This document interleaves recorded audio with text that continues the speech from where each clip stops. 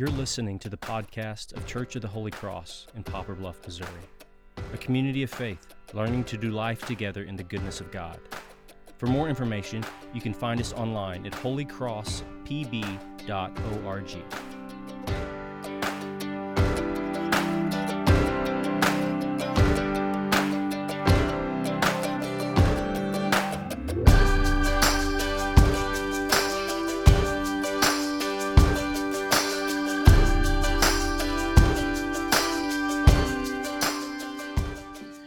In the name of the Father, the Son, and the Holy Spirit. Amen. Well, good morning to you all here and viewing and participating and worshiping with us online. This morning we are still in the Easter season, believe it or not. Easter is not one day, but it is a season. And one thing that's unique about some of the readings through this season is that we look back again at the life of Jesus and we hear a little bit more about who he is and who he has told us he was. Now, especially post-resurrection, as we imagine Christ in the fullness of his deity and the fullness of humanity in this way. Today is a special Sunday in that sense, in that today is what they call Good Shepherd Sunday. The readings kind of pulled together this image we have of Christ of being our good shepherd. And so today we're kind of imagining Jesus kind of looking back at his life and pulling that stuff together now post-resurrection that we can put it and see it in its fullness. So I'm also going to pull back some aspects of some things I preached on over the last few months.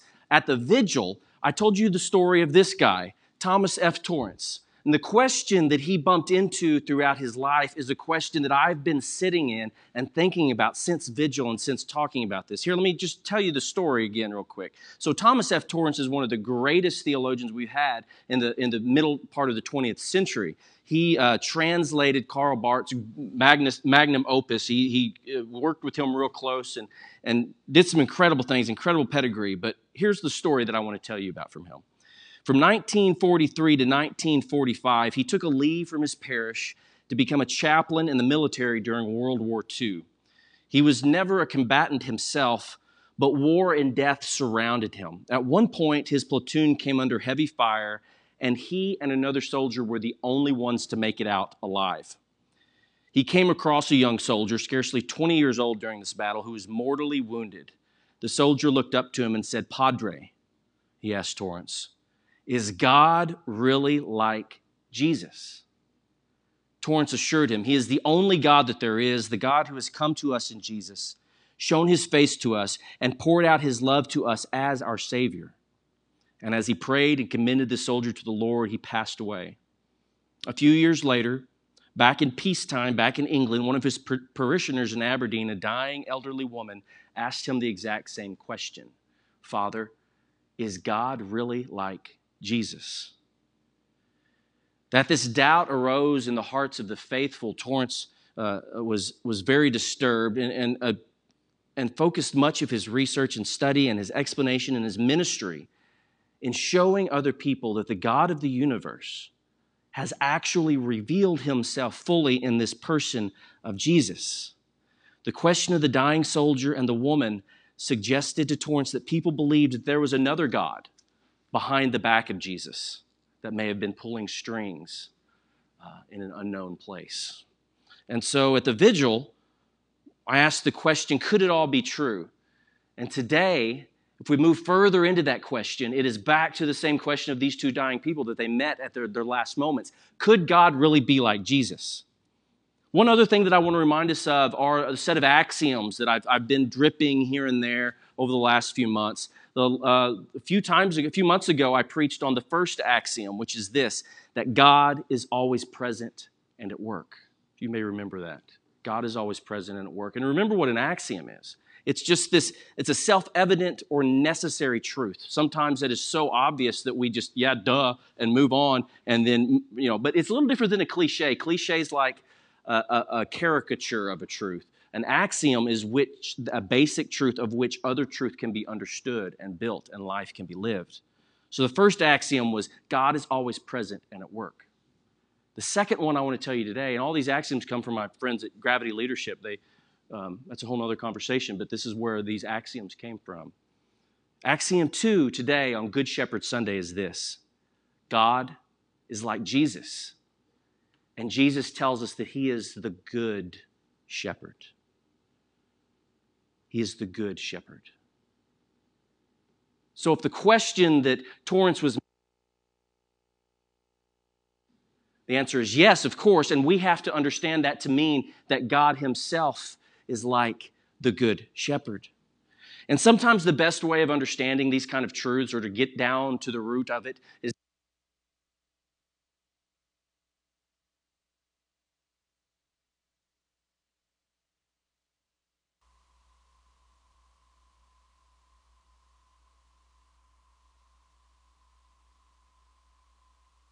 the truths of the faith or rejected the church, and I start dialoguing with them, I'm like, oh, yeah, I'm not believing that now. I believe that you're talking about. So this morning, let's look a little bit at these false gods and what Jesus in the text calls the hierarchies. We're sure we will. But Jesus doesn't seriously start arguing. Jesus says there are hierarchies. If you're an employee, if you've ever had a job, you don't know the position that's not much. You're gone. I'm not anything more than the bare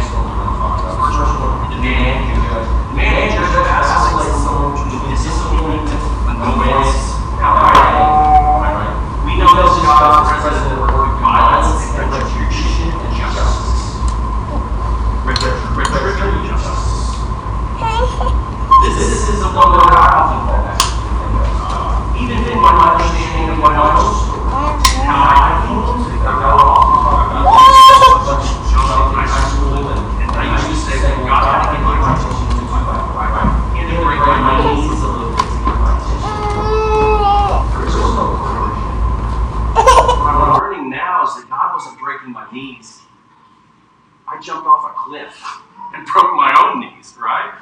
I met the consequences of my own actions and my own behavior and beliefs about life around me. And what I found is that when I hit that bottom and decided to pay attention to the God who promised to always be present in a work, He was there and ready to be found by me.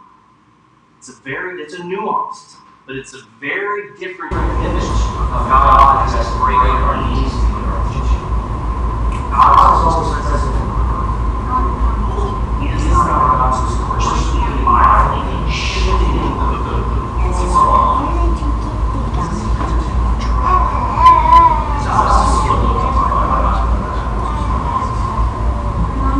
See, Jesus doesn't always have it, right? You try to have it. See, drive these cattle across the plains. Cattle are driven.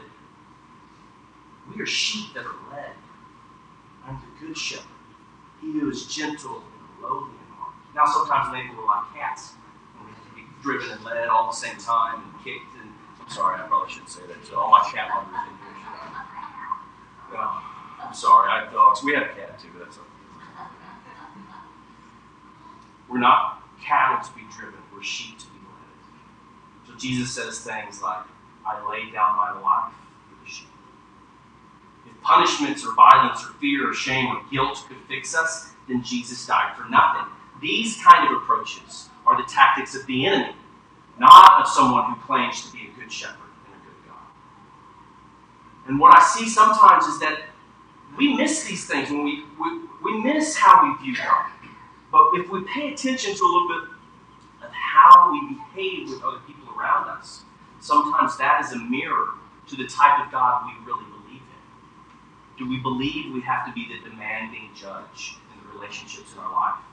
When things don't go quite how we wanted or anticipated, when we're met with disappointment or anxiety, that we have to take control of the environment and steer it through retribution, manipulation, and control. And the anxiety we experience there is showing us that we really believe that's the way God works in the world. Therefore, I have to work that way too, because that's the only way things are going to get done. This is the demanding judge. The third one is this, the deterministic micromanager. This is kind of similar to the demanding judge. Looks like the projectors have problems. The deterministic micromanager. We hear this sometimes when we say, oh, I guess that just wasn't God's will for my life. Or I have to find God's will for this particular whatever, and we create anxiety around making sure we stay in step with the specific, narrow plan of God's will, as if it's just this vague thing that we have to spend our life discovering. Or we say things and we hit hard, we try to put platitudes over the hard things of life, right? God is in control. We expect that to bring us comfort. But Irenaeus, one of the early church fathers, said this way. He said, there is no coercion in God, but he always bears goodwill towards humanity. There is no coercion in God. So it's not so much that there is this narrow, specific will that God has for where we live, how we live in our life, but yet he is there walking beside us as a shepherd, guiding us in the path of the straight and right. So in this view of the deterministic micromanager, God seems ruthlessly committed to structuring every aspect of our life. But instead, what we see of Jesus is that he's ruthlessly committed to empowering people to do what they truly want to do. God doesn't want mindless robots that he can control, but mindful disciples he can empower. So remember the stories of like Judas. What did he say of Judas at the Last Supper? Go do what you're going to do, but do it quickly. Often Jesus is sad to see the people that come up to him and don't want that kind of open-ended life where it's walking with Jesus day by day and learning to become like him. That ignites also our own desires. Or the rich young ruler. Remember the rich young ruler come to him and he knew something wasn't quite right. He wanted the hard, clear structure of a rigorous faith that he could check the boxes off on his time sheet. And Jesus sent him away sad. He goes, yeah, if you want that, just go sell everything that you have. And what do I say? God allowed him to do that. Jesus tells us that he is the good shepherd. So it's not like he's manipulating each moment like a mule, right? We've got all these animal analogies today. Psalm 32 says it this way: I will instruct you and teach you about the direction you should go. I'll advise you and keep my eye on you. Don't be like some senseless horse or mule whose movements must be controlled with a bit and bridle. Don't be anything like that. The pain of the wicked is severe, but faithful love surrounds the one who trusts in the Lord. God here, through the psalmist, is telling us to not be like a mule who must be controlled by outward coercion and manipulation and pain, but instead to submit our desires to God to be molded into his image. Psalm 23, which was our psalm this morning, beautiful, isn't it? Gives us this incredible image of still waters and peace and a God who puts a table out. But even in this, sometimes the translation can confuse us about how God makes us lie beside still waters.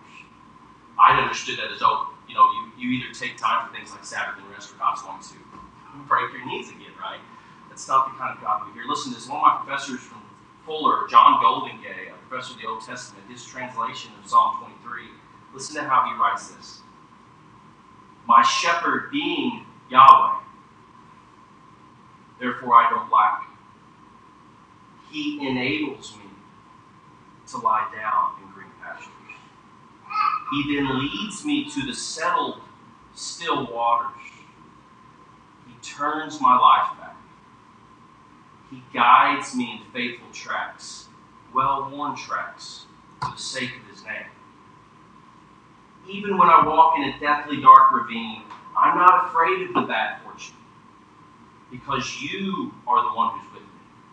Your club and your cane, they comfort me. He enables me to lie down in green pastures. This is much more like a shepherd teaching us how to be led and to lie down in green pastures. And what I've bumped into over the years, and I found this a couple years ago, the struggle in naming what I want. Right? I don't know, maybe this isn't the struggle for you, but I noticed when anytime I would be bumped into the question, what do you want in this circumstance? That would create great anxiety in me. Right? It was this fear that, I don't know, it's still putting words to why that fear is there, but I think it's because those desires had often been used to manipulate and control. Because if you know what somebody really wants, you've got power.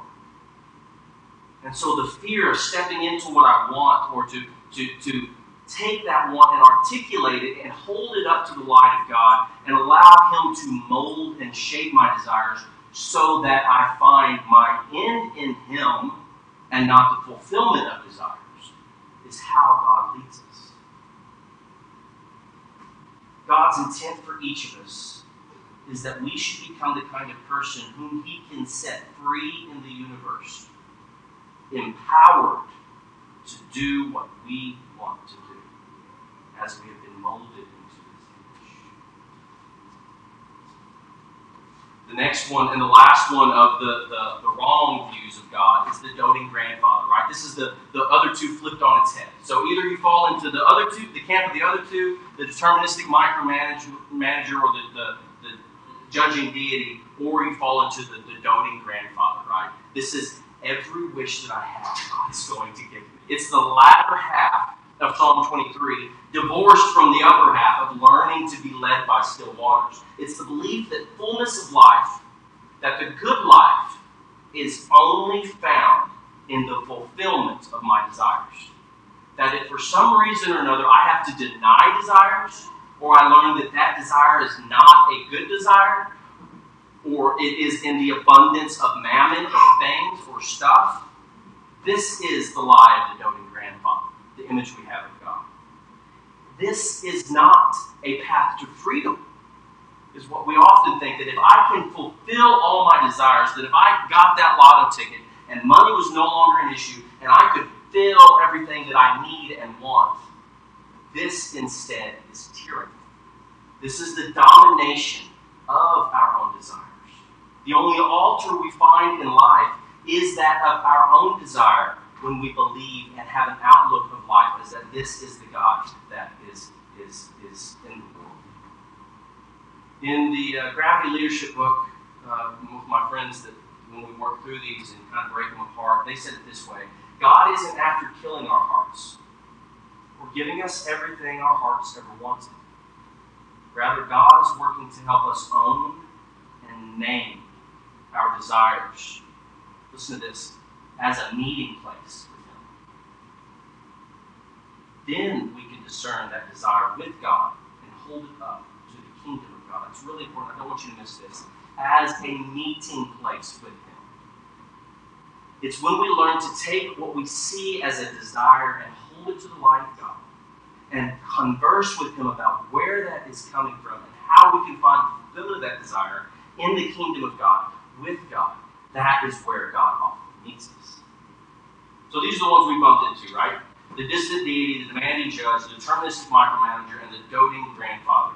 Think about which one you might often hear in your own life. As we now turn and look at God is like Jesus, the fifth one. This is what I want you to hear this morning. This is a statement from Michael Ramsey, former Archbishop of Canterbury, whose feast day was actually yesterday. He said this: God is like Christ, and in God there is no unChristlikeness at all. God is like Christ, and in Him there is no unChristlikeness at all. Jesus tells us that He is the good shepherd. So let me be clear. Each of these four wrong views about God, you can go to Scripture and find somewhere, right? You can find God as a demanding judge or a doting grandfather, whatever. Each of these, if you look hard enough and listen with a particular ear, you can find those in Scripture. That makes it a little difficult. But if we know Jesus as the image of the invisible God, as what some have said is what God has to say about Himself, then all of a sudden everything else has to fall in line with the image that God has given us in the person of Jesus Christ. So that means when we look back through the Old Testament, we have to look through the person of Jesus Christ and who God has revealed Himself to be in that person. So Archbishop Lazar, an Orthodox Archbishop, said this way. He said, every scripture that says something about God must bow at the living God that came in the flesh. Because that is the fullness of who God has said that He is. And He says things like, I will not break a bruised reed, or quench a smoldering wick. So as Jesus said, the hired hand is not who He is. He is not like that hired hand. And He says, I will not break a bruised reed or a smoldering wick. If you spent time in the church at all or in the world, you've seen fallen pastors and the damage they do. Or just recently we had one in Malden that caused a huge uproar by the things that he was saying from the pulpit. And I hear people who are so disturbed and angry at the church when they hear these things. And if you spend any time in here at all, you'll find that the people that often stand and do things up here and wear dresses, we're going to let you down. We're going to fall back into our old views of God, of demanding judges and doting grandfathers or deterministic micromanagers. I would ask you to remember that we are not the Good Shepherd. Please do not confuse the people who are in authority over you in your life, whether bosses or pastors or parents, because we pick up most of these ideas from the relationship we had with our parents. That's just the way we're structured. Understand them to be hired hands. And look to He who says that He is the Good Shepherd, the only one who's claimed to be the Good Shepherd, to be the one who is really there walking beside you and shepherding. Your children will project onto God the parent that you are. Apologize often. Own your failures. Because when we project ourselves as the all-knowing, omnipotent, always good shepherd, these images get projected in in another area that we didn't want to. Verse 14, Jesus says, I am the good shepherd. Another way this is translated that I've heard by another archbishop was, I am the shepherd, the beautiful one. Isn't that interesting? Somehow when you really dive down to Hebrew, it means something like the shepherd who is the beautiful one. If you have bumped into these struggles in the church, or for whatever reason you're carrying a wound or a pain in your life, that you don't feel like God must be safe, or that the church is not a place that you can fully live into and be vulnerable and safe, I would ask you to look again at whatever it is that intrigues you about Jesus. Because most of the time when I hear these stories, when we start talking about the person of Jesus, there is something there that is still seductively intriguing. Hold on to that. Dig deeper into what you find beautiful in He who says that He is the beautiful one, the Good Shepherd. Jesus then says in the next sentence, I know my own, and my own know me. So like last week, I had a meet. I've been put on another committee at the diocese that I'm really excited about, a creation care ministry. I did say another one, didn't I? Yeah, that's kind of the Episcopalian way. Extra committees. There's always plenty of committees. But I had a 5:30 meeting with the bishop that I was super excited about. Left another meeting early to go get ready for this.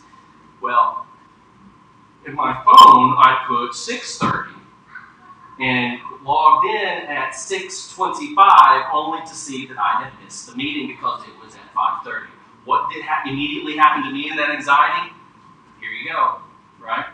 This is how you're going to do. You weren't paying enough. This is the demanding, micromanaging judge.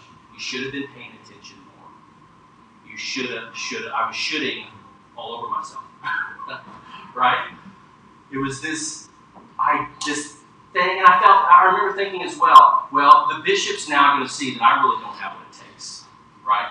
That's what he's really thinking. So I was projecting this idea onto the bishop, and what I realized in preparing the sermon was like, oh, I really have the image of God as being a demanding judge. That He's there with the gavel, ready to kick me out and condemn me as soon as I show that I'm not good enough, that I'm not competent enough, or that I don't have what it takes. But it would have been real easy and quick for me to jump over that moment of reflection, that kairos moment, as I say, and to go on and do something else, or to perform better for the bishop the next time, to correct that other idea. The important thing here is to notice how we view God, to notice in those hard moments, to take the time. So this is this is how I want you to embody this passage in the sermon this week. I want you to take time to notice. This means that you have to notice that you're not noticing. Right? So here's how we do this.